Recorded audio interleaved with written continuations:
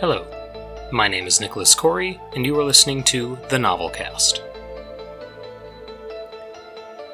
Cybersaurus, The Awakening, Chapter 39.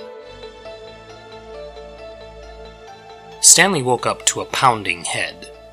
As his thoughts sparked to life, turning his unconscious dreams into conscious perceptions, he felt the presence of the Tyrannosaur warming up as well.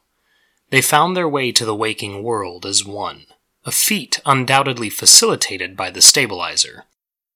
The dinosaur's shining blue eyes fluttered open and rolled around in its sockets, peering throughout the room. Stanley was lying on the floor of a large holding chamber, the walls and ceiling a dark industrial gray, heavy and metallic. The floor was of similar quality, though it featured crossing tracks of metal grates.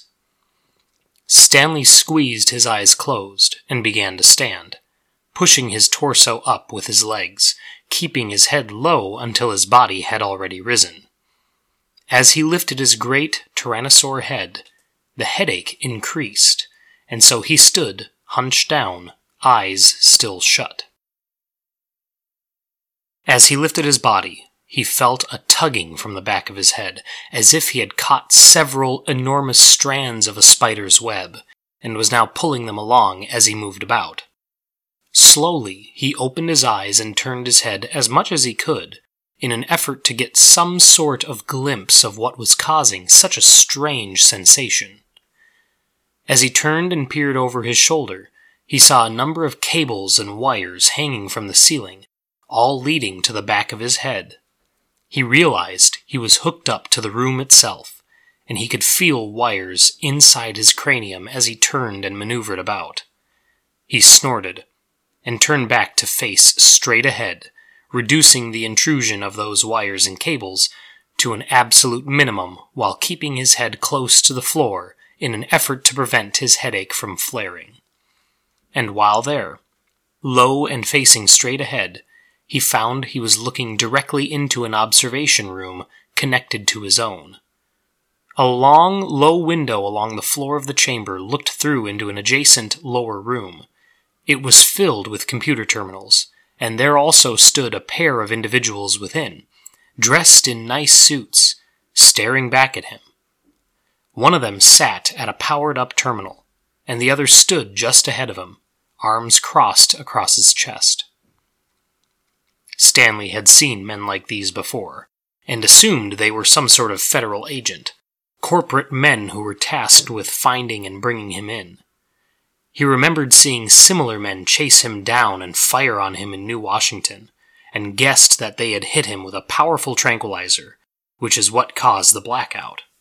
They must have then transported him here, which, if they were actually federal agents, could only be one place: One Nation headquarters. He was somewhere on the ONHQ campus, and he guessed it was likely underground given the size and nature of his holding cell. He peered through the window at the men, and then agreed with the reactive thought prompted by the Tyrannosaur's mind: intimidation. Opening his jaws, revealing his 6-inch-long, sharp teeth, the dinosaur loosed a deafening roar within its metal cage, and Stanley took a small degree of delight upon seeing the men in the observation room react.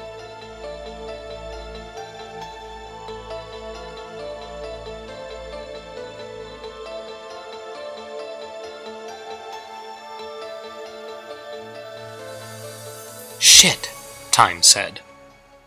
"He can't get loose," Baker said. "I know," Time responded.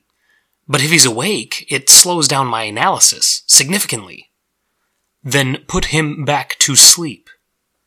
"We're running out of charge," Time cautioned. "We'll likely only be able to put him down once more, maybe 2 times after this. Once we run out, when he wakes up, he stays up." "How long does a recharge take?" 8 hours, Time said. "It can be less if we end other processes." "Which we won't." "Then 8 hours." "Fine," Baker said. "But drain it now. Use it all in one shot. Put him down for a while." "Okay." Vincent started hitting panels on his terminal display and engaged the neural shutdown function. After a few moments, the Tyrannosaur in the next room wavered a bit, its eyelids closing and opening, closing and opening. After about half a minute, it slowly lowered its body to the floor, glared at the two men through the glass, and then fell unconscious. "There," Vincent said. "Should be out for about another 4 or 6 hours. "Okay," Baker responded. "Start the recharge now, but continue your scan." Vincent hit a few more keys and then leaned back in his chair, looking at the sleeping dinosaur. "Still nothing." "I'm aware." "Did they say exactly what it is that we're looking for?" Vincent asked. "I'll know it when I see it," Baker responded, moving back around the desk to sit next to Vincent. "The rebels took some sensitive information." "It seems strange to set up a peaceful negotiation just to sneak in and run on a remote server," Vincent said. "It does," Baker responded, "which is why I don't think that's what they had in mind." "Splinter Group?" "Perhaps. Regardless, we have to recover that information, and it's very possible that it could have been uploaded onto this dinosaur." "That seems like a really strange thing to do with the data." "It all depends on what the dinosaur is capable of, electronically," Baker said. "Plus, the dinosaur has the only EnviroDrive connection within nearly 200 miles. I'm sure that is not a coincidence." Vincent nodded slowly, and continued to watch the computer screen as lines of code swiftly filled it, scrolling through almost faster than the man could read them. Silence hung in the room for a while, with Warren Baker and Vincent Time both watching the screen intently. Baker was growing more and more unnerved with this entire operation. It seemed like things were unraveling from the top down over the last few days, and it was up to him to clean up the mess and pick up the pieces, ensuring that the public was more or less unaware of the situation. He knew that the commotion last night with the dinosaur drew plenty of unwanted attention, and he hoped that the ON public relations officials could come up with a solid story to feed the presses. The story about the union leaders was already going around the major media companies, and people were talking. He had seen videos on the Omninet, and posts, discussions about the shuttle explosion, and the peace meetings with 11 of the 17 tier leaders. Some people blamed government conspiracy, but those people were quick to be labeled as conspiracy theorists, or rebel sympathizers. He had been keeping up with the events on Luna as well, and he didn't like where it was going. The Union tiers were on the very brink of open revolt, and his sources in the sky already told him that the shipping tier had fallen, with tiers 7 and 9 close to a coup as well. Things were heating up, and fast, and he knew it was only a matter of weeks before they had a civil war on their hands. And, amidst all of this socio-political turmoil, technological controversy, and interstellar exploration, a cybernetic Tyrannosaurus Rex just happened to show up in New Washington. It didn't add up. "How's Sherman?" Time's question brought Baker's mind back to the present.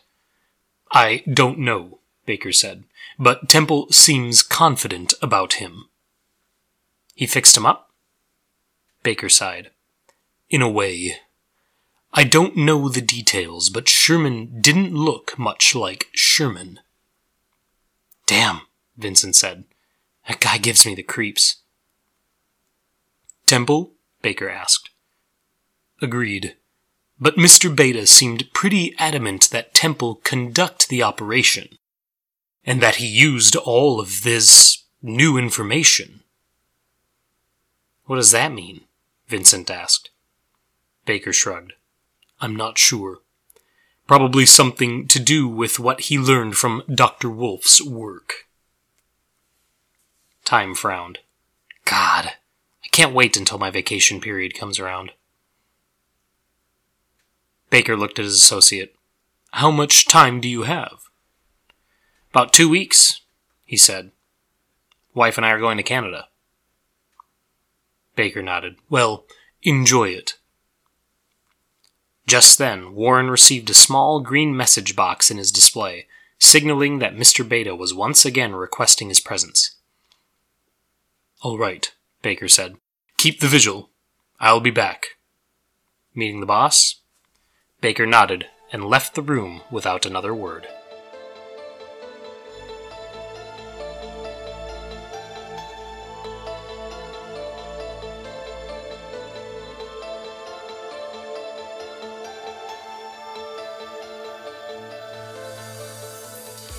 Baker stepped into the long conference room, which was mostly dark except for the runner lights along the floor, illuminating the chamber from the floor with light blue shafts of light.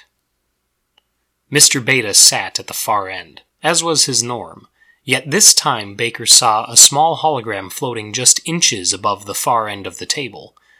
It depicted a planet, which Baker recognized as Earth, with its blue oceans, swirling clouds, and green and brown landmasses. However, as the hologram rotated in place, Baker was surprised to see 2 smaller, round images orbiting around it. 2 moons? He thought.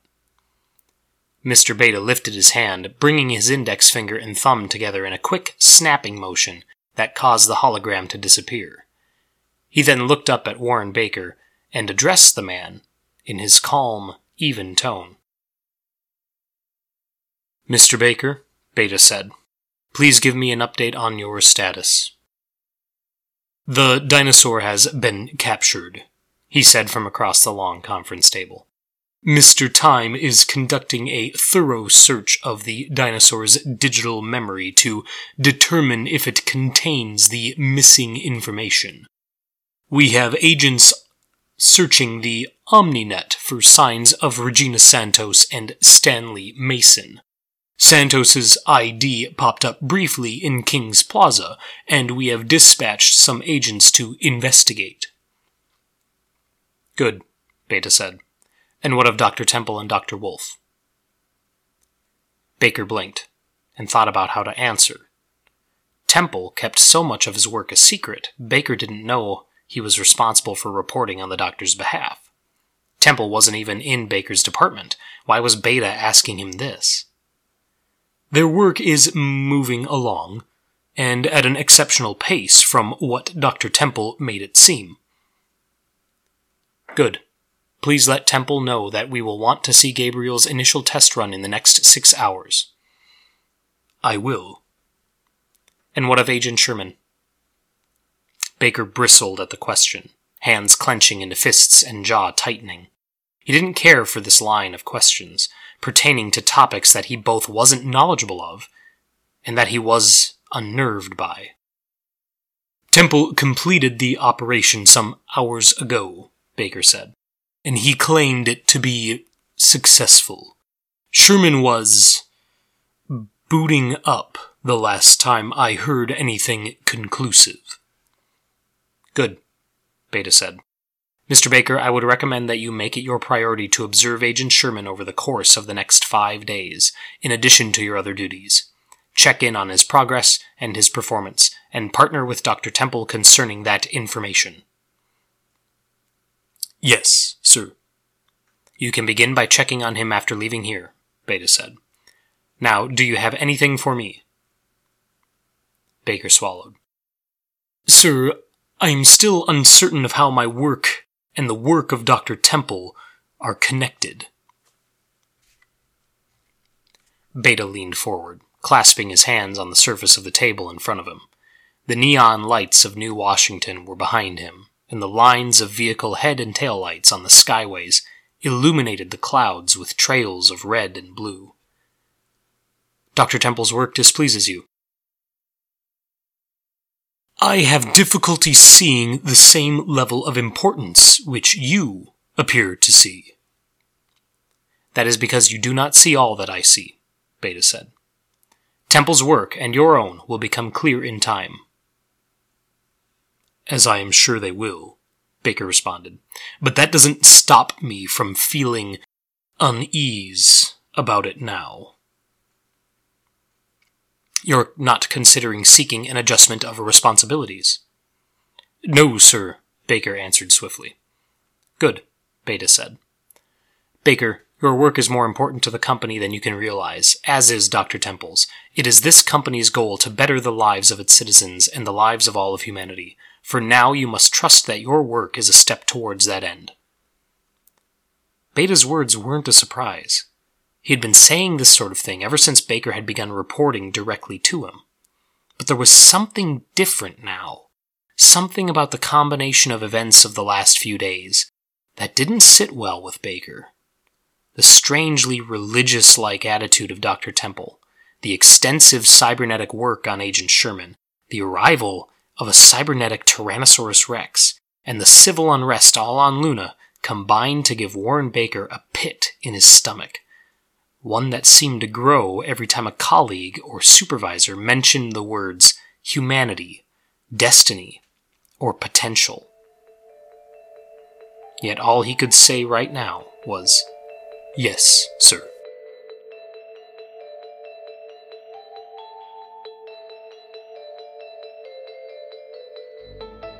Thank you for listening. If you enjoyed this episode, you can find the previous season of the Novelcast at nicholascory.com/novelcast. That's nicholaskory.com/novelcast. The Novelcast is a podcast that is made possible by the support of the fine backers over at patreon.com/novelcast. If you like what you hear and you want to help support this podcast as well, feel free to head to patreon.com/novelcast and donate your support. Any amount is incredibly helpful and deeply appreciated. Also, if you like audiobooks, head over to audiobooks.com/novelcast. Audiobooks.com has millions of different titles available, and by heading to audiobooks.com/novelcast, you'll not only sign up for their free 30-day trial, but you'll also be showing your support for this podcast as well.